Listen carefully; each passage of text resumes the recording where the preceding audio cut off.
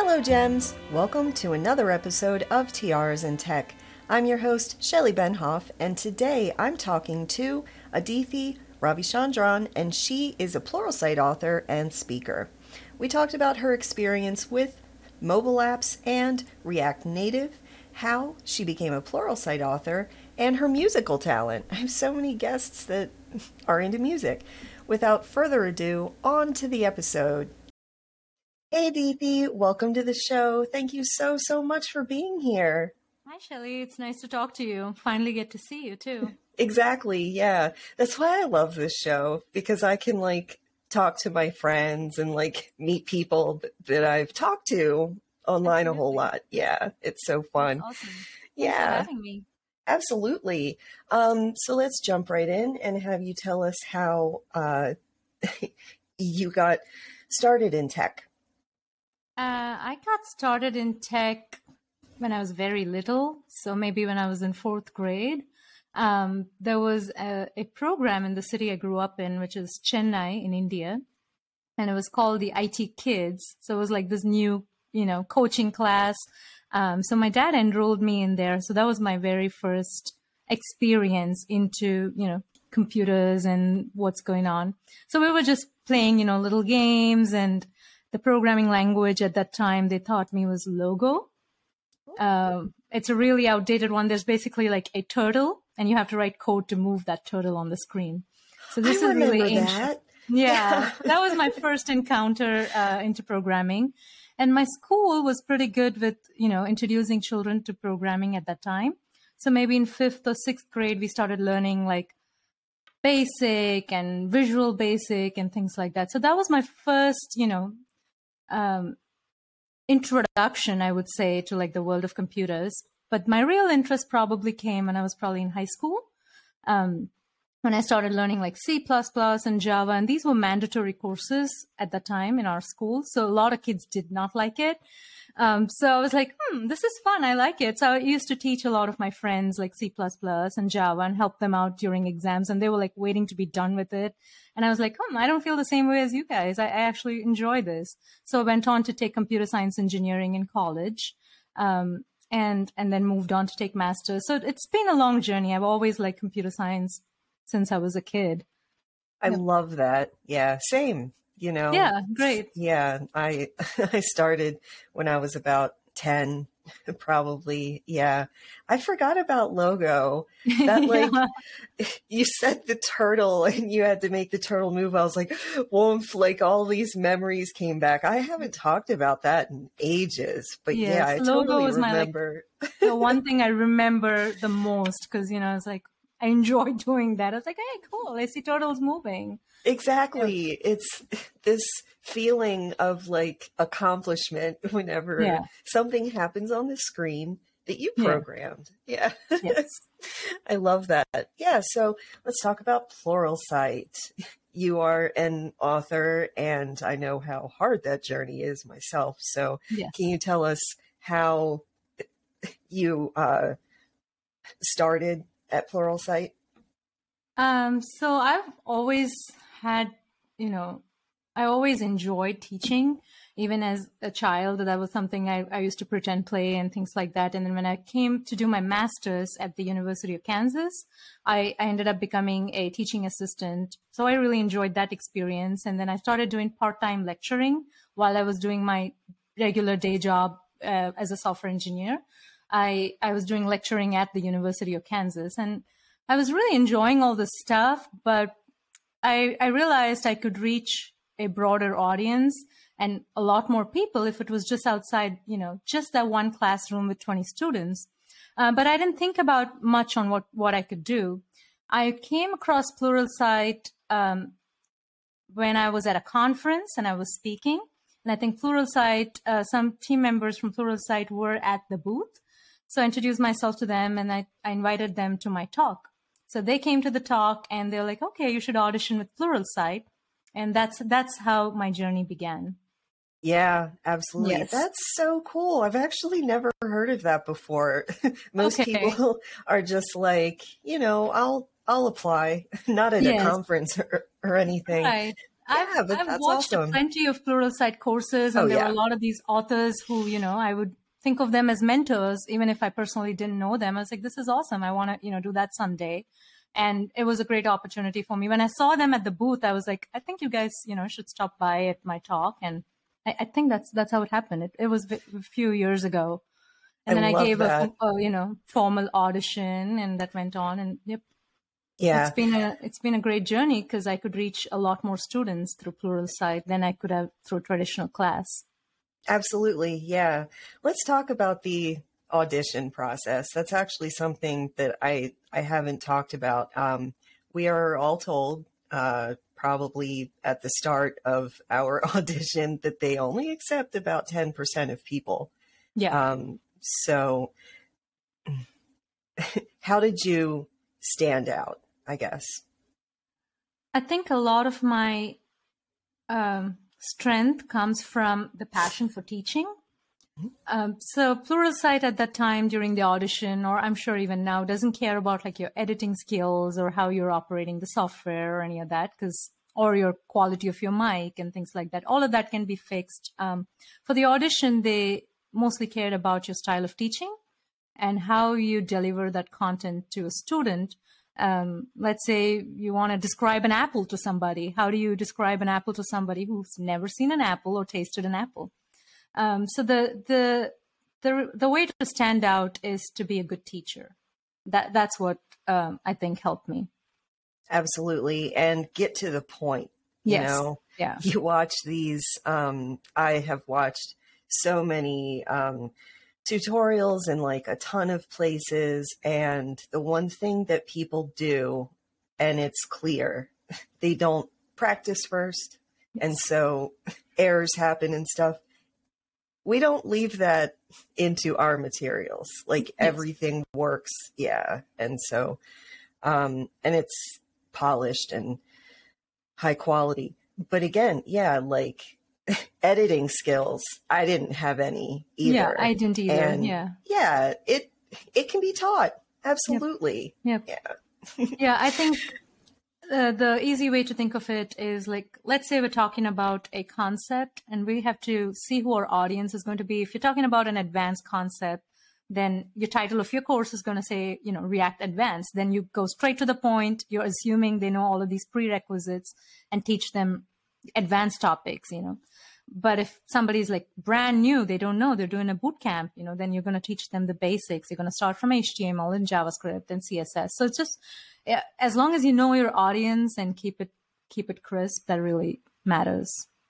Exactly. Yeah. So let's talk about your topics are mainly, well, like me, all over the place, kind of. I teach like management, and then I teach Sitecore, and then I teach Docker, so It's like all over the place. But I saw mainly React and Cypress, which actually I don't know anything about. Okay. You can explain at a high level. Yeah. So I got into React Native, which is actually for mobile applications. It uses React. This was a few years ago when I joined a local startup here in Kansas City, and we were building healthcare applications.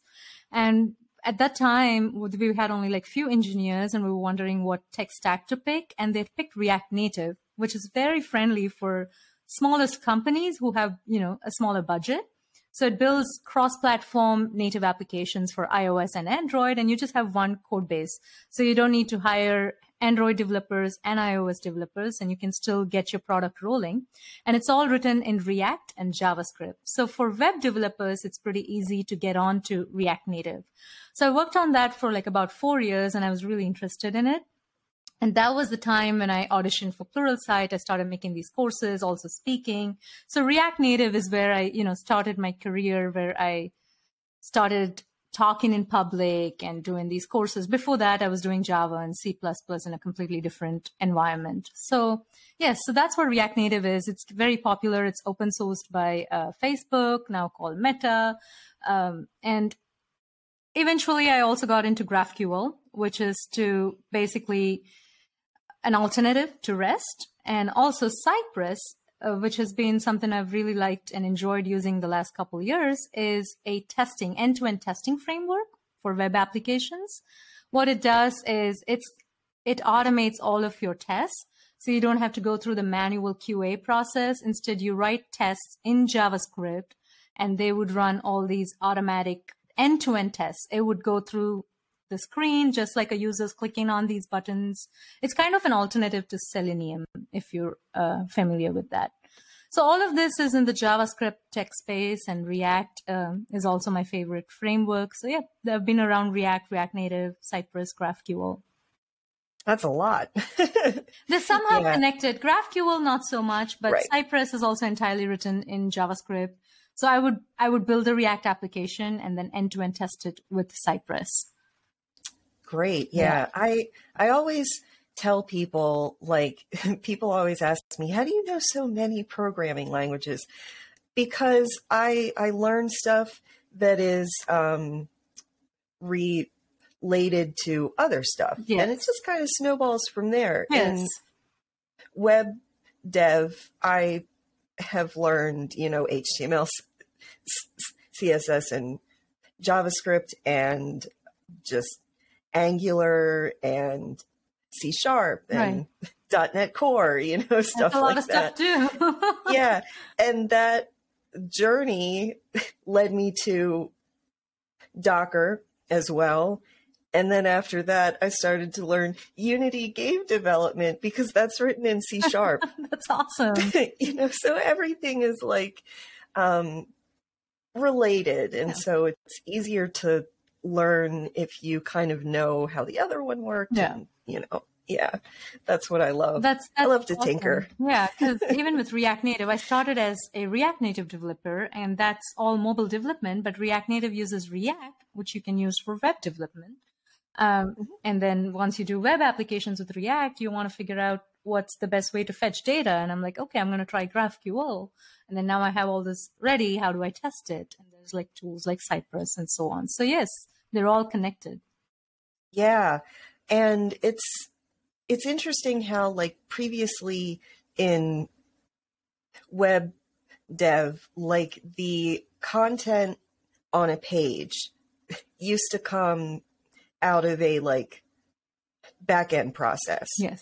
But now we've switched. Yep. And it's the opposite. The back-end just exposes anything, and the front-end code is where the logic happens. And I think that that's so cool. Yeah, a lot has changed. All of these frameworks and tools that, support them have really grown over the years. So there's a lot of, we don't need to do a lot of hard work thinking about these because they are already created for you. You have the tool set ready. You just utilize them. I don't need to go reinvent the wheel and how to render this. It's all ready. Somebody's already thought about it. Go get this framework or this tool. So yeah, it's great.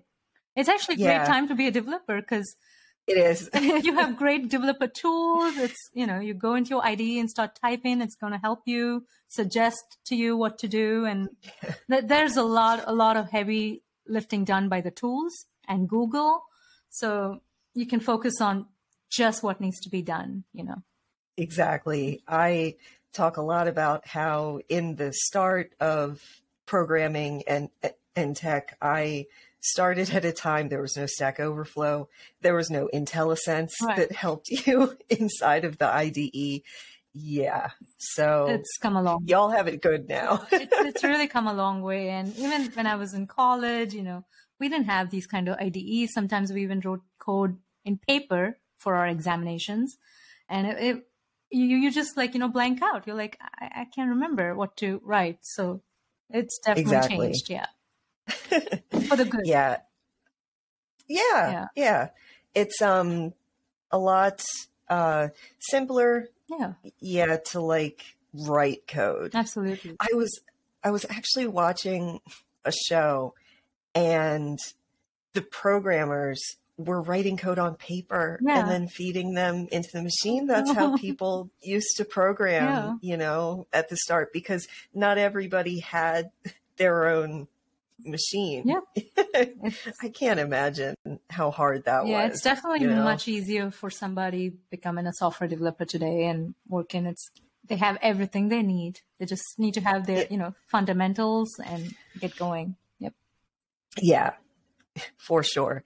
So let's switch to your other topics. I saw a great course on cultural intelligence, which is actually a topic that is part of a course I'm on, but it's like a small part. I just love how there's a whole course on it.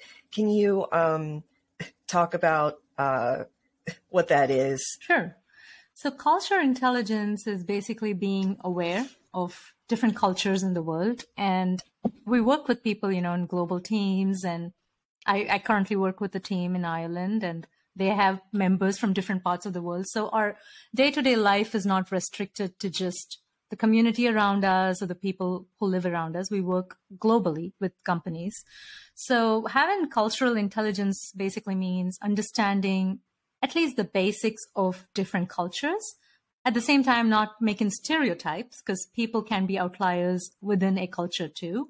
But having a basic understanding helps those communication, steer forward, and you don't have a lot of misunderstanding at your work environment. That way you can steer forward with work. And the reason why this topic is really close to me is I come from India, and I moved to the United States when I was 21. And I had, different cultural experiences. I came and I was like, okay, this is a whole different culture for me, because I grew up in India and I'd never visited another country until I came here. And to add more complexity to my life, I married a Sri Lankan, which is a different country. And it's a neighboring country. They look like Indians, but they're not Indians. They're very different. It's different, language, different religion. So I deal with different cultural elements every day in my life, because now we're raising our daughter and she is American, born to an Indian and a Sri Lankan. So culture is like a really favorite topic for even my husband and I to talk about. Often we discuss how different our cultures are, yet there's a lot of similarities, and how we're living in a completely different culture, how we've adapted over the years. So all of this really is so close to me and my everyday life that I ended up creating that course, Culture Intelligence for Pluralsight. So basically talks about different cultures, some of the key differences between cultures, and how we can work through that in work environments. Yeah, absolutely. That is such a great topic. It really is.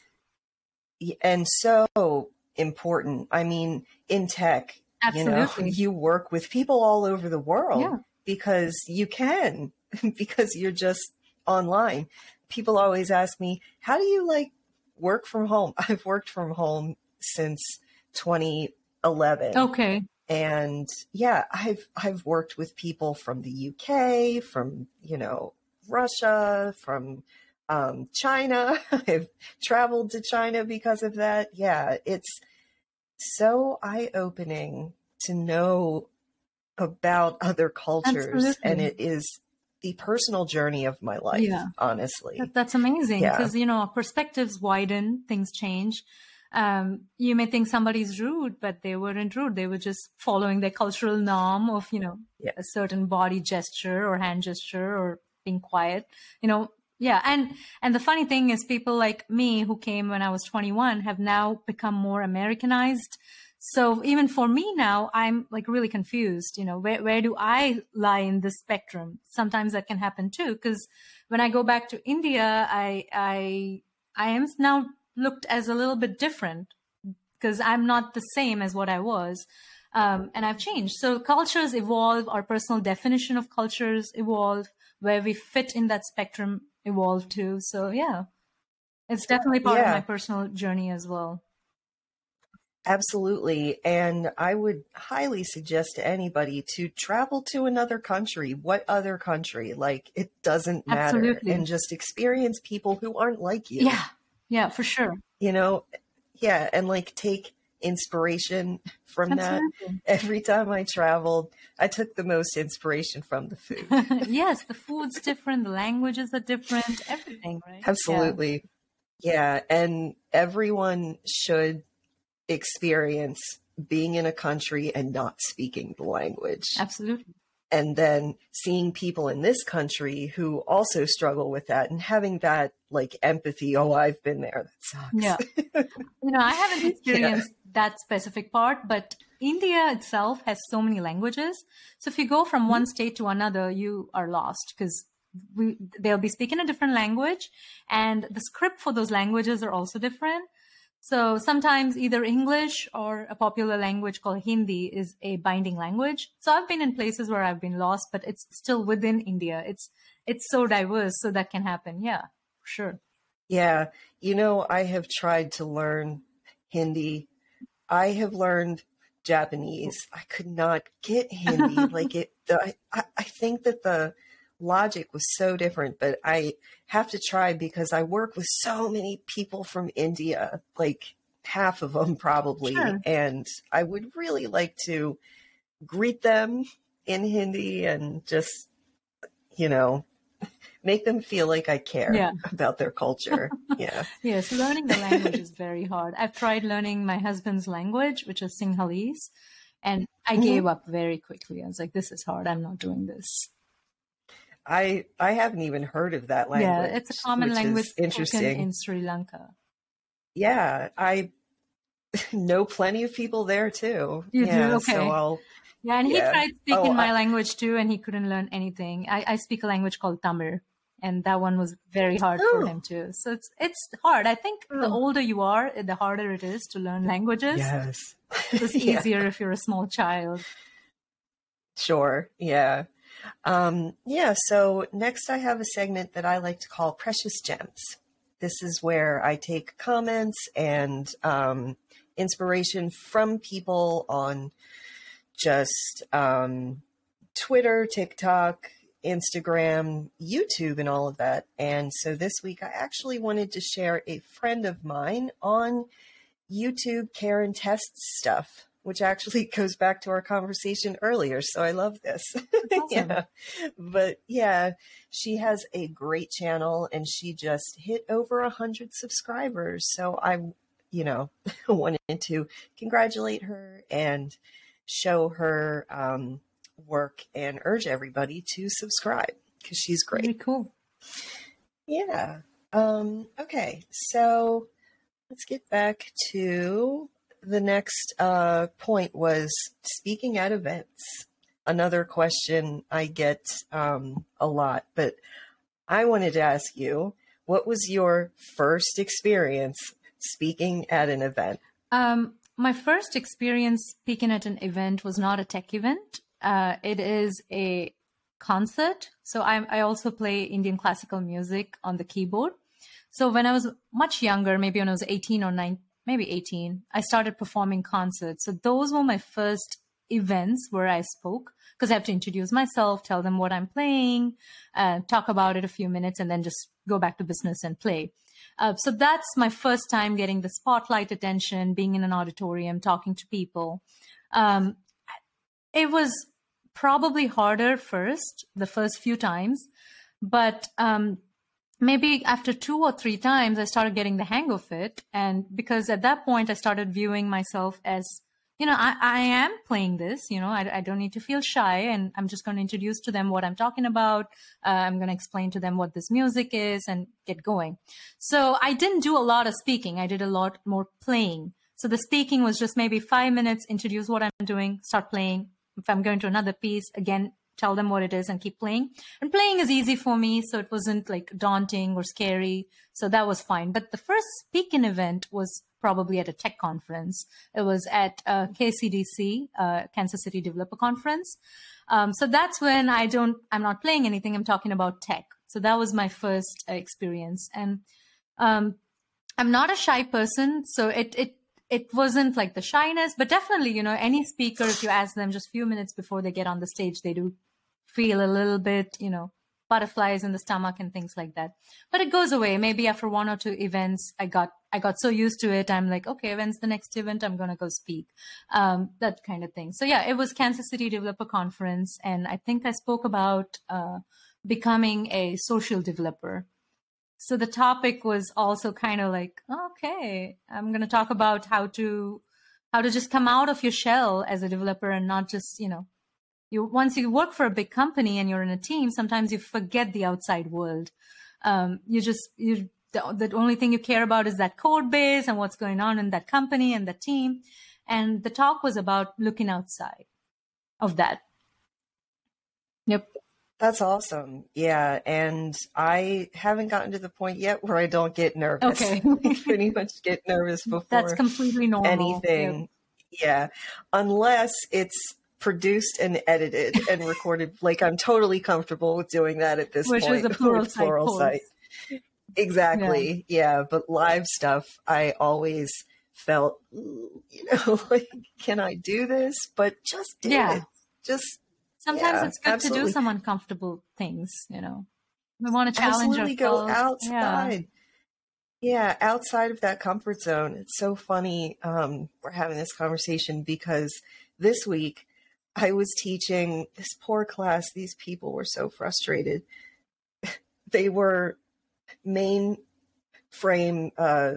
devs this whole time, hadn't learned anything else. And I had to teach them like Visual Studio. Okay. They didn't even know how to really use Windows, because they've been on the mainframe this whole time. And I totally knew where they were coming from, that they struggled so much. I felt so bad. I was just like,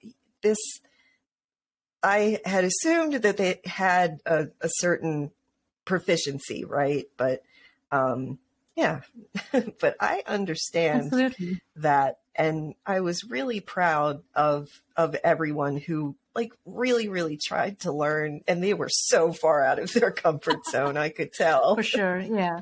There are some speakers I've met who've told me that they're actually like introverts and they're very shy, but you don't sense that when they're talking at the stage, and they're really great speakers. I'm like, really? Like I couldn't tell. So, yeah. Yeah. Like, I am a introvert extrovert, I guess. If I'm in the right group of people, I'm an extrovert. But if I have to go to like a wedding with family who aren't tech people and have no idea what I do, like, that's really, really hard for me. Yeah. Probably an ambivert. Exactly. Ambivert. That's what the word is.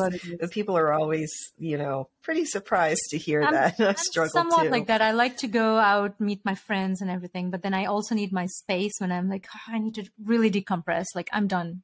Yeah. I need that too. I need to read a book absolutely. Yeah. You have to have quality time with yourself. Absolutely. Yeah. Yeah. I love that. Yeah. So, speaking at, events is a very hard task for a lot of us, but what advice do you have, just to get into speaking, how to get over those nerves? I think the first step would be to start small. You can start at like local user groups and smaller meetups. So let's say you're passionate about React or Cypress or any technology, or let it be, outside of tech too. There's always a meetup for these, and you can go there. Pre-pandemic, it was much easier. You just go into the meetup app, and there's a meetup happening every weekend on something or the other. But now I think a lot of those are virtual, and some are coming back, but that's the harder part. But going to a meetup really, helps you meet all these like-minded people and network with them, and also see some small talks. And then you can propose giving a lightning talk, like a 10-minute talk, and talk about a topic to this group. You already familiarized yourself with this group a little bit because you've been to these meetups, and then you can then propose to give a full-blown talk. So that would be like my advice would be like start small, and then you can probably apply to a local tech conference, depending on where you live. And if you're applying for conferences, let's say you apply for 10 conferences the very first time, guaranteed at least one person's going to pick you. And then going there, traveling there. I think the best tip would be to be really prepared for the first few times. So then you don't have to worry about, feeling nervous or being scared at the last minute. It all comes from preparation. If you're really prepared, you're really practiced your talk a few times, then you can ace it. And then once you get a hang of it, you can be underprepared and still make it up because you are still an expert in that topic you're talking about. So sometimes you can just give a free flow talk and that comes to you eventually. Yeah. Starting small, that is a good tip. My first speaking engagement, I hosted a conference and I was the keynote Wow, speaker. where was this at?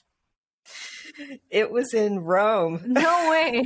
So not only did I have to travel to Rome, I was like the event planner. I had planned all of the meals. That job was ridiculous. I mean, clearly, like I was doing the work of like And 5 you gave people. the keynote talk? That's amazing. Yeah. And my boss got Uh-oh. sick. So he sent me all of his slides the night before the conference. And so I had to do his part too. That's definitely not an experience a lot of people will have. No, don't do that. Do what Aditi said. Like, do a 15-minute thing. I think that helps for sure. Yeah, absolutely. And I mean, I struggled and people could tell because like I didn't know my boss's slides. It was about like the budget and stuff like that. I wasn't in charge of any of that. But I had a group of such supportive people that could tell that I was like trying my hardest. At the end of it, this is going to make me cry. They stood up and applauded me at the end of it. But, you know, you already got your keynote done. Then you had to go down and give other talks later on. Exactly. Awesome. Yeah, that was crazy. One thing that really helps me kind of is me. Having my husband in tech. And he's also a speaker. So that really helps each other also, you know, keep us grounded, keep us motivated. So if I'm giving a talk, I would practice in front of him. So I would get feedback right away and he would do the same.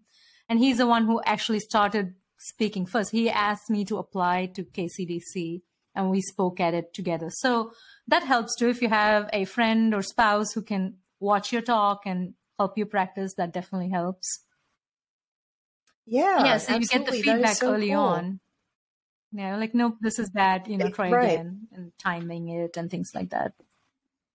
Yeah, like cadence, tone, all of that. Somebody other than you giving yourself the feedback before that talk helps. Yeah, it has taken me a really long time to like figure out how to talk at conferences and stuff because you, as a speaker, you have like a proper cadence and have to keep it flowing and your tone and all of these are all things I think about while I'm talking on stage. It's exhausting. And it really depends on your mood that day too. Like, did you eat breakfast? Do you need another cup of coffee? There's just a lot going on and you have to be the best self for that 1 hour. You can't be too fast. You can't be too slow. And I usually ask the audience before I start to get a little bit of understanding of where they come from. Let's say I give a talk on React Native. I would ask them first, like, are you already React Native developers? You know, like raise your hand. Are you like iOS developers? Are you web developers? Just to get a background. So then I can modify the talk depending on what their background is. If they're already React Native developers, then I could skip some sections and no need to over explain. So that helps to kind of gauging how the audience response would be based on where they come from and what they already know for tech talks. Wow, that is such a good tip. Yeah, I'm totally going to use that. Especially for tech talk. Because a lot of the times I'm thinking they already know this stuff, but they're like coming from a completely different background to that talk. And I'm like, okay, I guess I have to explain some things before I get into this. Yeah, that is so smart. I've never heard that tip before, so thank you. Yeah, but let's talk about your music career. Anybody that listens to this podcast knows I love music. I actually in high school, in the yearbook, I was best singer. That's awesome. Yeah, so I don't think I've talked about that. But how did you start and, you know, the concerts that you play and all of that? I'm just so interested. I know so many tech people who are performers as well. And Pluralsight authors, a ton of us, you know, have either acting or, you know, music in Sure. general. Anyway, how did you start with that? With that, I think I should thank my dad for that. So even as a very small child, he made me listen to a lot of classical music. Growing up, it was very common in our house to just listen to Indian classical music all the time. It was just going on in the background. My mom's cooking, dad's working, I'm studying, but the music is still going on. So that was my very first step as a kid that was constantly going on in our house. And my dad had very, very high passion for music, but he was not a musician. He could identify scales. He knew a lot about music, but he wasn't really a performing artist or anything.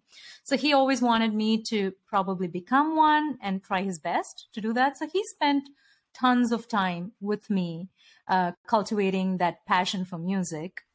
First by hearing, and as a child, we had a keyboard. And I just started playing it one day. I was just like, trying out different things. And I had like a keyboard teacher come teach me basic fingering and movements. And then one day I started, trying to replicate what I was hearing, the classical music, just in my own way. I was still a kid. So I was just trying to replicate that. And he realized that I had interest in it. So he started spending time with me. So I didn't have a formal like teacher in the beginning. So for years and years, my father and I would sit down in the evening and just do this, just take the keyboard. And I just became a keyboard player just by trying, at home by myself without a teacher. And at that time, even Google and things like that, YouTube, these were not common or probably didn't even exist. So it was just listening to either a CD or a cassette and trying to replicate that.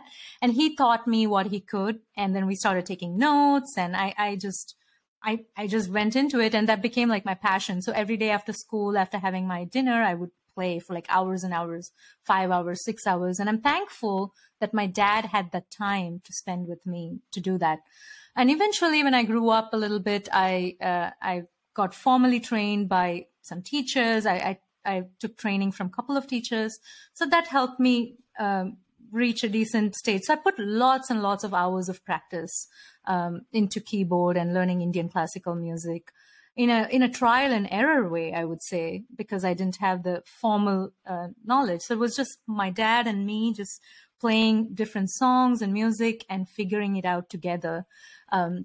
He learned a lot too in the process. So it was like our family thing. So my mom would come down and sit down and listen to it. So I had very great parents that I'm really thankful for.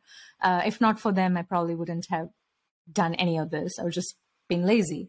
But eventually when I was in college, I started performing concerts in India. But I also slowly realized that I wasn't going to make a career out of this, because music was more of a spiritual experience for me.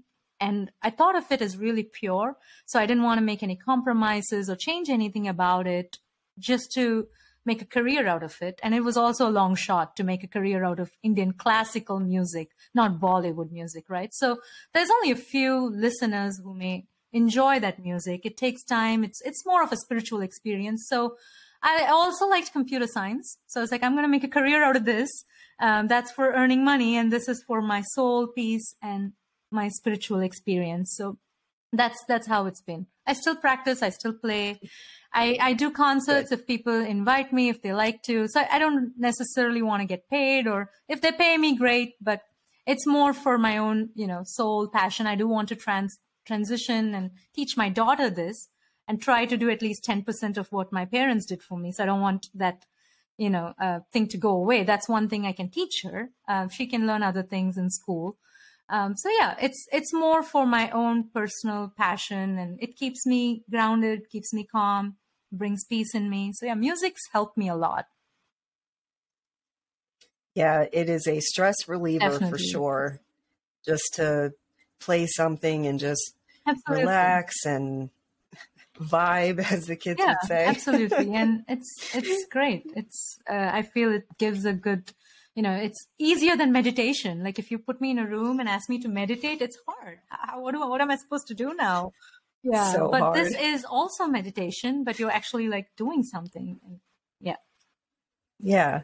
And it's creative as well, because as devs, we, coding is highly Yes. logical and organized and all of that, whereas music can be whatever Yes. you It's a want. complete, opposite spectrum. Yeah. But I Right. enjoy It's so it. funny Yeah. how I have so many people on the show that just have this talent that I never knew. That's awesome. Absolutely. And yeah, I have this idea, okay, for object oriented opera. So if you're interested in collaborating with me on that, I For could sure. certainly use Yeah. some That would be background awesome. instruments because, yeah, I'm a singer. I'm not a composer. So like, yeah, I'll have to look into that. But yeah, it's just that to combine programming and music, and I love Yeah. opera. That's, that's what I listen to That's most of the awesome. time. I feel like an evil genius sitting here coding and listening to Yeah, I opera. definitely need music in the That's background me. when I'm coding. Yeah, I Yes. really need that. Yes, it absolutely helps. Yeah. So, what advice would you have for anyone who is interested in a tech career? Um, so I did it the traditional way. I went to college. I learned it in high school. Then I went through the 4 years of engineering program. Then I did my master's. But I don't know if that advice is still valid anymore. A lot of the smart people I'm working with these days just go to like boot camp. So they do like a 1 year program and they're really good. So specifically with coding, it's not like physics or math or other careers, right? You could still be a great programmer without going to college, or going to college and learning something else and then changing careers into tech. A lot of people do that. So I'm not sure the traditional advice is still valid. It's great if you could go to college and learn computer science. I still recommend that because I do think I learned a lot from those professors, and the overall fundamentals of computer science. I still learned it in college, but I don't know if that's still necessary or not. It really depends. But if somebody wants to change into tech careers, let's say they completely studied something else and they want to get into tech, it's still totally valid. You could go to coding boot camps and so on. So if you're starting into tech, I would pick what you want to do. Do you want to build a web app? Do you want to build a mobile app? And then find the best place to learn, start to finish how to do that. If you're doing the non-traditional way, even if you go to college, you're not going to learn anything that you're doing at work in college, right? So I learned completely different languages, but I still think all of those paradigms like object-oriented programming or all of those design patterns, I still use them. I still know them and I probably use them. So it really depends where you're at in life and career. You don't always need a degree, but if you have a computer science degree, it helps. Definitely, it helped me. So I would say wherever you are at, learn the fundamentals very well. And everything needs hard work. Nothing is easy. So as long as you follow your goal, you set your goal and you can get there. Yeah. I always feel bad because there's so many kids I know who are just like, you're such a good programmer. Like I would love to get into that. And then they try and they're like, oh, this is really everything hard. comes with hard work. Like my daughter, she's 5-year-old. She's starting to learn to read. She would read a few words and then she's like, you know what, reading is hard. Can you just read this for me? I'm like, sure, but can we try a little bit more? Sometimes we need somebody to push us to, and then now she can read a little bit better. She's like, I guess I can actually read this now. I don't need you. So it just takes practice and help. Her. Yeah. Hard. Exactly.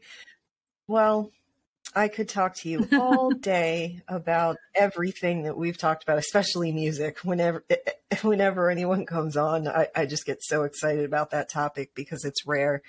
But yeah, before I let you go, can you tell us where people can connect with you and promote Absolutely. your work. So I'm active on Twitter at Aditi Ravi, ADHITHIRAVI. If you have questions, want to reach out or connect, definitely reach out there. I have a blog on Medium. So on my Twitter account, if you click on it, you can see I blog often. You can read my articles there. And you can look for me, Aditi Ravichandran, on Pluralsight. If you have Pluralsight access, you can watch all of my courses there. So yeah, definitely. I'm online in different areas, LinkedIn, Twitter, Medium. So reach out if you need me or want tips or just want to say hi, for sure. Awesome. And of course, I will have links to all of that in the description or the show notes. Aditi, thank you so much for being here. This was really fun. Thank you so much, Shelly, and thanks for doing this. And I wish I wore a tiara. We actually have a lot of tiaras at home. Oh, no, it's okay. Next time. Thank you so much. Thank you. It was great talking to you and finally seeing you in person, I guess, in person through the computer. Yeah, sort of in person anyway. All right. Thank you so much. Yeah. If you want to support us, please like, subscribe, and share this episode with your fellow gems. Let me know in the comments what other topics you would like me to cover, and follow Tiaras in Tech on social media and use the hashtag MakeYourselfShine. Thanks for watching or listening, and have a great